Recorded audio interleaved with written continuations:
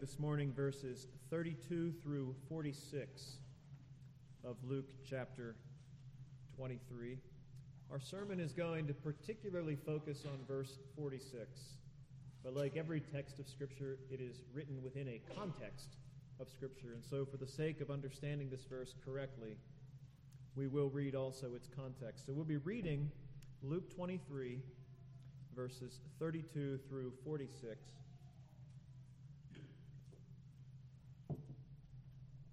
And as you find your place there, let me encourage you to give careful and diligent attention. Every time Scripture is read, God speaks. This is not human words. These are God's words. So let us hear them together. Luke 23, beginning in verse 32. Two others who were criminals were being led away to be put to death with Jesus. When they came to the place called the Skull, there they crucified him and the criminals, one on the right and the other on the left. But Jesus was saying, "Father, forgive them, for they do not know what they are doing." And they cast lots, dividing up his garments among themselves. And the people stood by, looking on. And even the rulers were sneering at him, saying, "He saved others, let him save himself, if this is the Christ of God, his chosen one." The soldiers also mocked him, coming up to him, offering him sour wine, and saying, "If you are the king of the Jews, save yourself." And there was also an inscription above him, "This is the King of the Jews." One of the criminals who were hanged there was hurling abuse at him, saying, "Are you not the Christ? Save yourself and us." But the other answered, and rebuking him said, "Do you not even fear God, since you are under the same sentence of condemnation, and we indeed are suffering justly? For we're receiving what we deserve for our deeds. But this man has done nothing wrong." And he was saying, "Jesus, remember me when you come into your kingdom." And Jesus said to him, "Truly I say to you, today you shall be with me in paradise." It was now about the 6th hour, and darkness fell over the whole land until the 9th hour, because the sun was obscured, and the veil of the temple was torn in two. And Jesus, crying out with a loud voice, said, "Father, into your hands I commit my spirit." Having said this, he breathed his last. Friends, the grass withers and the flower fades, but the word of our God endures forever. Amen. Let us pray and seek his illumination. Our God, we are so thankful to you for your word. Although we hear the Bible in human language, we know it is not human opinion. It is the word of God. We thank you for breathing it out through the inspired writers. We thank you for preserving it down through the ages. We thank you for providing faithful translators and faithful translations so that we can hear the word of God in the language of our hearts. And as we have heard your word with attention, so now we pray that we would consider your word with illumination. Our God, we ask that your Spirit would fill us as we think about these words, and that you would transform us by the renewal of our minds. Grow in us this morning faith, new faith or renewed faith, faith for the first time, or faith living stronger in this time. And we ask these things in Jesus' name. Amen. How many of you have ever heard the expression, famous last words? Right, many of us have heard that. And oftentimes it's true. The last words of a person can be very famous. And it's an interesting thing to just think about some of the last words of famous people in history. I'll just give you a couple examples this morning. Harriet Tubman, her last words recorded are these. She said right before she died, "I go to prepare a place for you." Last words of Harriet Tubman. The last words of Martin Luther. Anybody know them? Martin Luther's last recorded words are these: "We are beggars. This is true." And my favorite, other than verse 46 of Luke 23, my favorite set of last words, the last words of Johann Sebastian Bach. Anybody know these? Johann Sebastian Bach was a professing Christian, and right before he died, he said this: "Don't cry for me, for I go where the music is born." Isn't that beautiful? Don't cry for me. I go where the music is born. Glorious. The significance of last words, the reason they can be famous, is because they reveal something important about the person who says them. And they often are a declaration to the world. Think about it. None of us yet is at that point where we're issuing our last words, and I certainly hope not to experience that this morning. But if you got to that point and you were still able to speak, would you not be thinking, what are the last things I want to say? What is the last piece of my heart that I want to give to my loved ones and perhaps to the wider world? A person's last words are significant because they are a reflection of who they are and what they do. Well, we come here this morning in Luke's gospel to some of the last words of Jesus before he died. If you compare the different gospel accounts, you'll see that Matthew and Mark, they both tell us that after Jesus cried out that great cry of dereliction, my God, why have you forsaken me?" Matthew and Mark both tell us then he issued a loud cry. If you look at John's gospel, John's last recorded words of Jesus are, "It is finished." When you come to Luke's gospel, the last recorded words are, "Father, into your hands I commit my spirit." Now, we don't know for sure whether John's words or Luke's words were technically the last, but both of them are among the last words of Jesus. And so these words before us this morning in Luke 23:46 are important. And so we want to ask this morning, we want to explore together, what do these words, "Father, into your hands I commit my spirit," what do they reveal to us about Christ? What do they declare to us? And what I want to suggest to you, brothers and sisters and friends, is that there's a lot more here than there may at first appear. But in order to understand that, we're going to have to go all the way back to the beginning of Jesus' earthly ministry. And so that's where we're going to go first. In fact, we're going to see here in these last words of Jesus this morning three main things. We're going to see first that these are part of the last temptation of Christ. Then secondly, we're going to see that they are part of the last perfection, the crowning perfection of Christ. And then thirdly, we're going to see that they can be the last words for us. The last temptation of Christ, the last perfection of Christ, and the last words that you and I will ever need. And we'll unpack all of that together. But first, let's ask, what does it mean to say that these are the last temptation? They're part of the last temptation of Christ. You have to go back earlier to the ministry of Jesus, and we didn't read it this morning. But do you remember, kids, when Jesus first began his ministry, Jesus was sent by the Holy Spirit into the wilderness to be tempted by somebody. Who was tempting Jesus in the wilderness? Anybody remember? It was the devil. The devil tempted Jesus. You can read about it in Luke chapter 4. And the devil tempted Jesus in three major areas.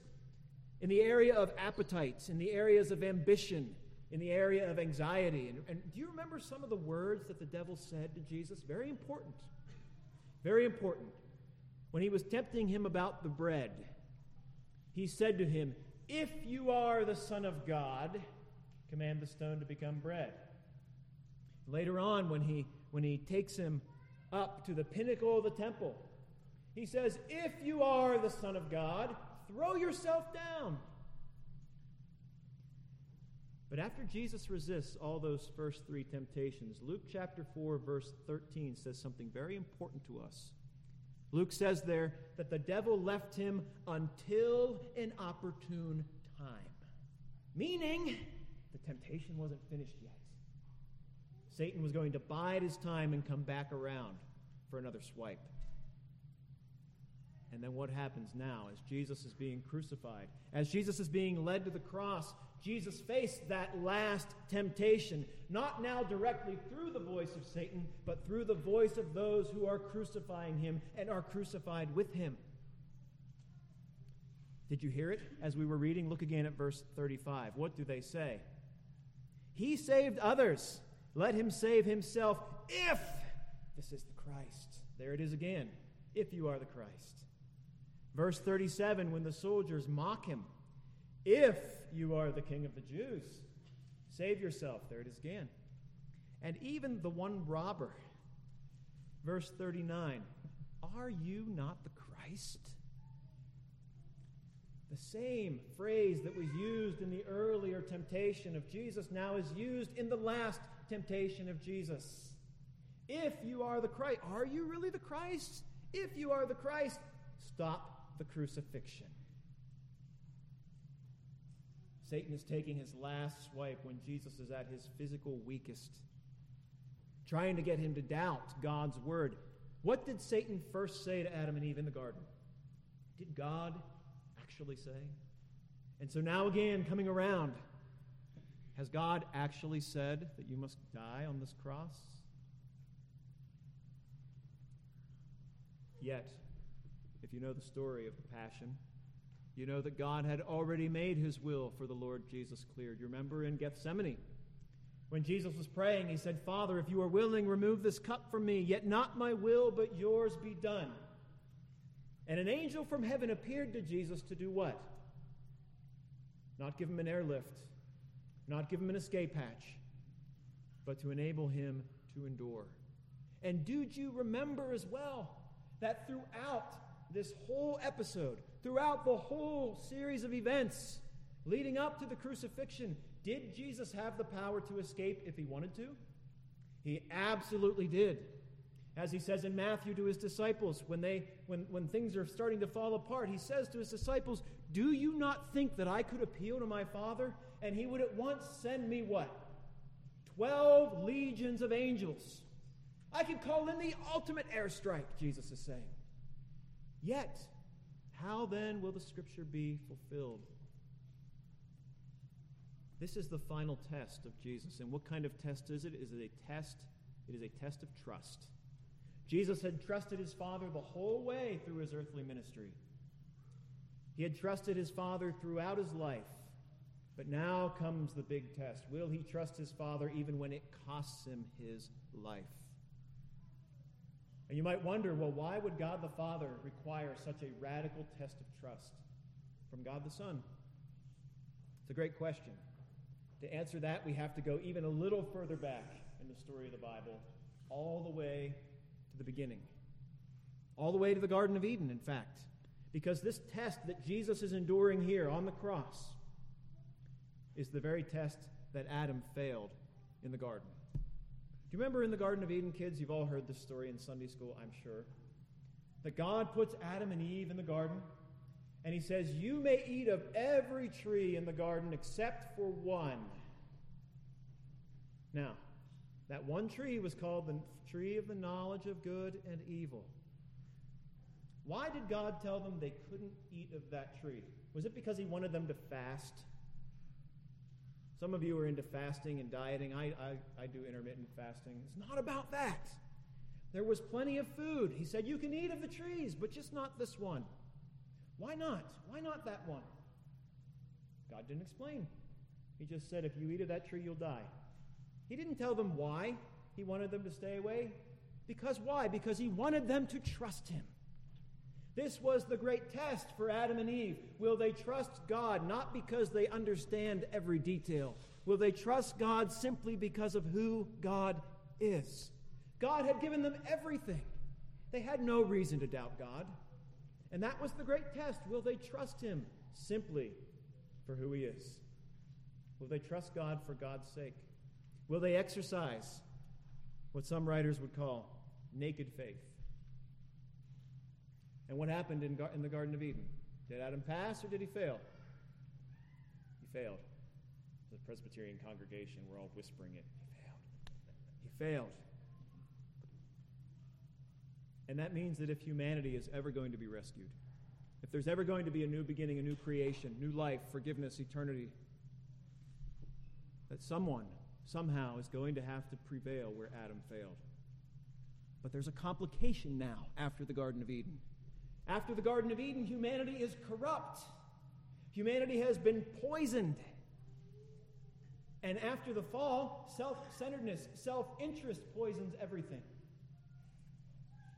Think about the story of Job. Do you remember the story of Job when Satan comes before God and God says to Job, God says to Satan, have you considered my servant Job? And what does Satan say?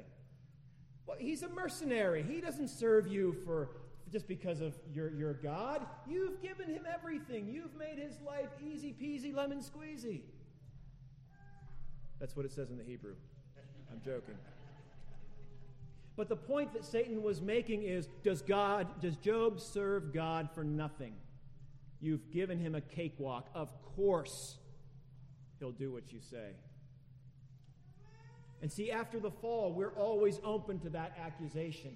Even an upright man like Job is open to the accusation that we serve God for his stuff rather than for himself. And so if Adam's failure is ever going to be reversed, what has to happen? You have to have an upright man who is put to the ultimate test with everything else taken away. This upright man, in order to prevail where Adam failed, he must literally be stripped of everything but God. He must be stripped of every good thing that he's ever enjoyed. His friends have to abandon him. Even his clothing must be taken from him. Even his sense of the Father's pleasure, at least for a moment, must be taken away. Now, what does that sound like?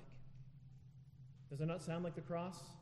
Christ's friends abandon him, and we are told in verse 34 that he was stripped of his garments. They cast lots, dividing up his garments. And then the judgment of God himself falls upon the Lord. Look at verse 44. It's not a footnote, it's not a throwaway line for Luke. It was now about the 6th hour, and darkness fell over the whole land. Where's the first time in the Bible that darkness falls over the whole land? It's during the Exodus, when God brings a judgment upon the land of Egypt. And in Joel's prophecy, Joel tells us that when the great and awesome day of the Lord comes, darkness will be a part of it. And Matthew and Mark's account tell us that it was at that time that Jesus cries out, my God, why have you forsaken me?" So he's lost his friends. They've abandoned him. He's been stripped of his clothing and of his dignity. And now, even for that one horrible moment, the judgment of God, rather than the love of the Father, falls upon him. Now is the moment where Jesus will be truly tested. Will he, who claims to be the second Adam, who claims to be the new Israel, will he who claims to be the one who can prevail where Adam failed, now will he trust God? Not for God's stuff, because all of God's gifts have been taken away. Will he trust God simply for who God is? And the answer is, he did. And the way we know it is in verse 46. Because even at that darkest moment that any human being has ever faced, what does Jesus say? "Father, into your hands I commit my spirit." These are words that indicate that Jesus' faith never failed, that he believed the promises of God. Because you know where he's quoting from? He's quoting from the Old Testament again. He's quoting from the Psalms. He's quoting from Psalm 31:5, which is a psalm of trust in the face of threat. We read it as our call to worship this morning, if you noted that. "For you are my rock and my fortress," Psalm 31, verse 3. "For your name's sake you will lead me and guide me. You will pull me out of the net into which they've secretly laid for me. For you are my strength. Into your hand I commit my spirit. You have ransomed me, O Lord, God of truth." Now, friends, we have to be careful here. What does it mean to say that Jesus had faith and believed God's promises? Well, there's a difference in the way Jesus believes and in the way we believe in terms of what we're believing for. Is it not true? What do we trust God for? We trust God for the forgiveness of our sins. Do we not? Did Jesus have to trust God for the forgiveness of his sins? No. Did Jesus have any sins? No. Jesus wasn't trusting God for the forgiveness of his sins. He was doing something else. Christians, we trust God so that we will be saved instead of dying for our sins. Jesus trusted God so that he would be saved after dying for our sins. We trust God for redemption. Jesus trusted God for resurrection. And there were those promises made to the Messiah. One of them we sang in Psalm 16 just a little earlier. For you will not abandon my soul to Sheol, nor let your Holy One see corruption. You make known to me the path of life. In your presence there is fullness of joy. Also in Isaiah 53, that great passage that talks about the crucifixion, also promises resurrection. It says, Isaiah 53:11, as a result of the anguish of his soul, my servant will see it and be satisfied. The righteous one, my servant, will justify the many. Jesus had no sin of his own. He didn't need to trust God to be forgiven of his sins. Jesus was not trusting God for redemption. Jesus was trusting God for resurrection. After paying for our sins, he trusted God that God would raise him from the dead. And that is why these last words of Jesus are so important, because they reveal to us that Christ's faith never, ever, ever failed. Think about the extraordinary nature of that act of faith. Compare it with Adam. Even amidst all the comforts of Eden, Adam and Eve had everything. And they still failed to trust God. They had comfort, they had company, they had honor and dignity. He was the head of the created order under God. And he failed. By contrast here, we see the Lord Jesus Christ in comfort, no, under torture. In honor, no, his dignity stripped. He's nailed to a cross. Lots of company and friends around him, no. Enemies. He's even feeling the judgment of God. And yet where Adam failed, Jesus triumphed. And this tells us something so very important, that if you really grasp this, it will change your life. I promise you this. It tells us that Jesus was perfect for us, not just in his thoughts and his words and his deeds, not just in his life, but also in his faith. Why is that so important? Have you ever thought about it? It's actually the crowning achievement of all that Jesus did. He was not just perfect for us in his life. He was perfect for us in his faith. Why is that so important? Because, friends, you and I have a big problem, and it goes way deeper than we imagine.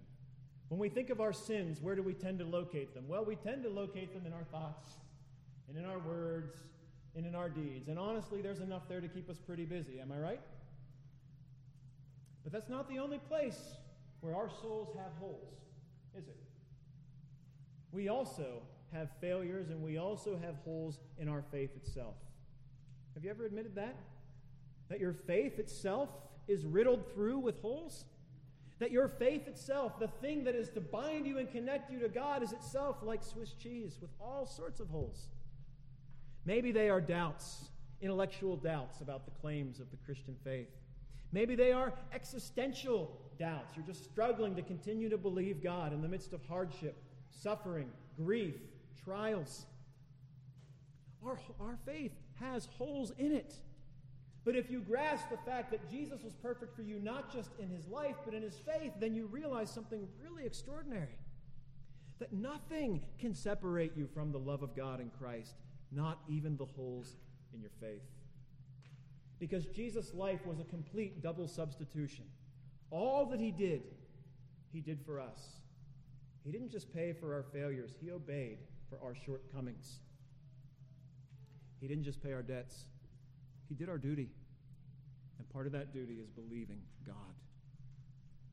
And because Jesus' perfect life includes a perfect faith, then that means that the holes in his hands pay for even the holes in your faith. And if you believe that, then there's nothing that can separate you from the love of God ever. And don't we see this in the Bible itself? When Peter stepped out on the water to walk toward the Lord and his faith faltered and he started to sink, did Jesus say, well, you screwed up, bye-bye? No, that is not our Lord. He reached out and he grabbed him. When Thomas, after the crucifixion and after the resurrection, had not been there with the first appearance of Christ, when Thomas says, I won't believe unless I see the holes in his hands, does Jesus say, well, kick him out, he's out? No, Jesus comes and says, hey, check it out. And even the Psalms themselves Have you ever been startled by sort of the troubling, I would say even disrespectful honesty of the Psalms? The one that always sticks out to me, there's many examples, but Psalm 44 where the psalmist says, "Why are you sleeping, O God?" Does God ever sleep? No. Is that a respectful thing to say to God? No, it's honest. I think that's why it's in the Psalms, to show us that God can take our honesty.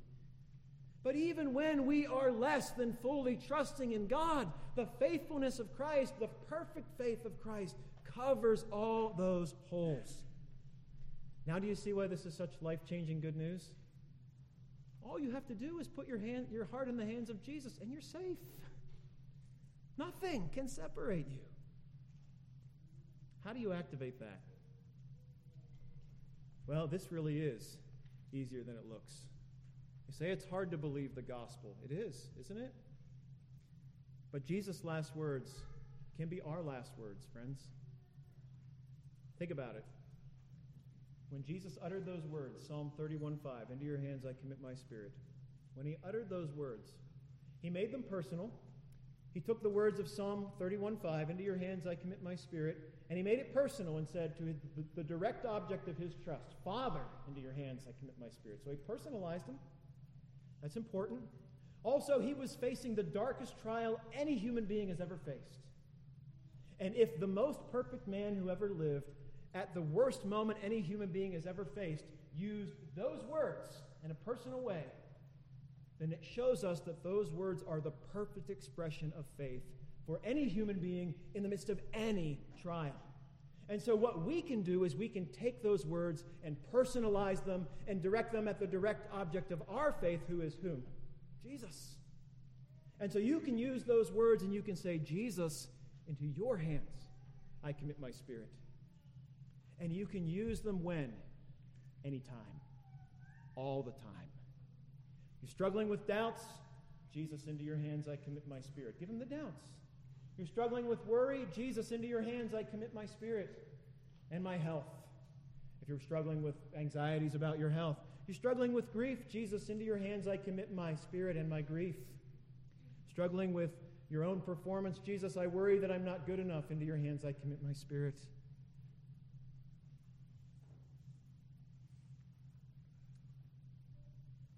It works all the time. These words, the last words of Jesus, if you will, the Omega prayer of Jesus, the last prayer of Jesus, they can be your Omega prayer too. In every situation, in every circumstance, even when life seems to be squeezing you, and even when the providence of God seems to be tearing you apart, and you can say to the Lord, "It's not that I doubt who you are, I just don't know why you are doing what you've done." Take that and give it into the hands of Jesus. Jesus, into your hands I commit my spirit and my questions and my struggle and my trials. It doesn't make everything better automatically. That's not how this works. Not even for Jesus. He still had to finish dying and wait the resurrection. Sometimes that's true for us too. But what it does do, my friends, is it puts everything exactly where it needs to be. Ultimately, where do we need to put all things in life and in death? Into the hands of God in Christ. And so when we take these words and make them our own, we put everything where it needs to be. Even the holes in our faith are paid for by the holes in his hands. And so we can say to him, "Jesus, my Lord and my God, into your hands I commit my spirit." Will you take those words of Jesus and make them your own today? I pray that you will. Let's pray to him now.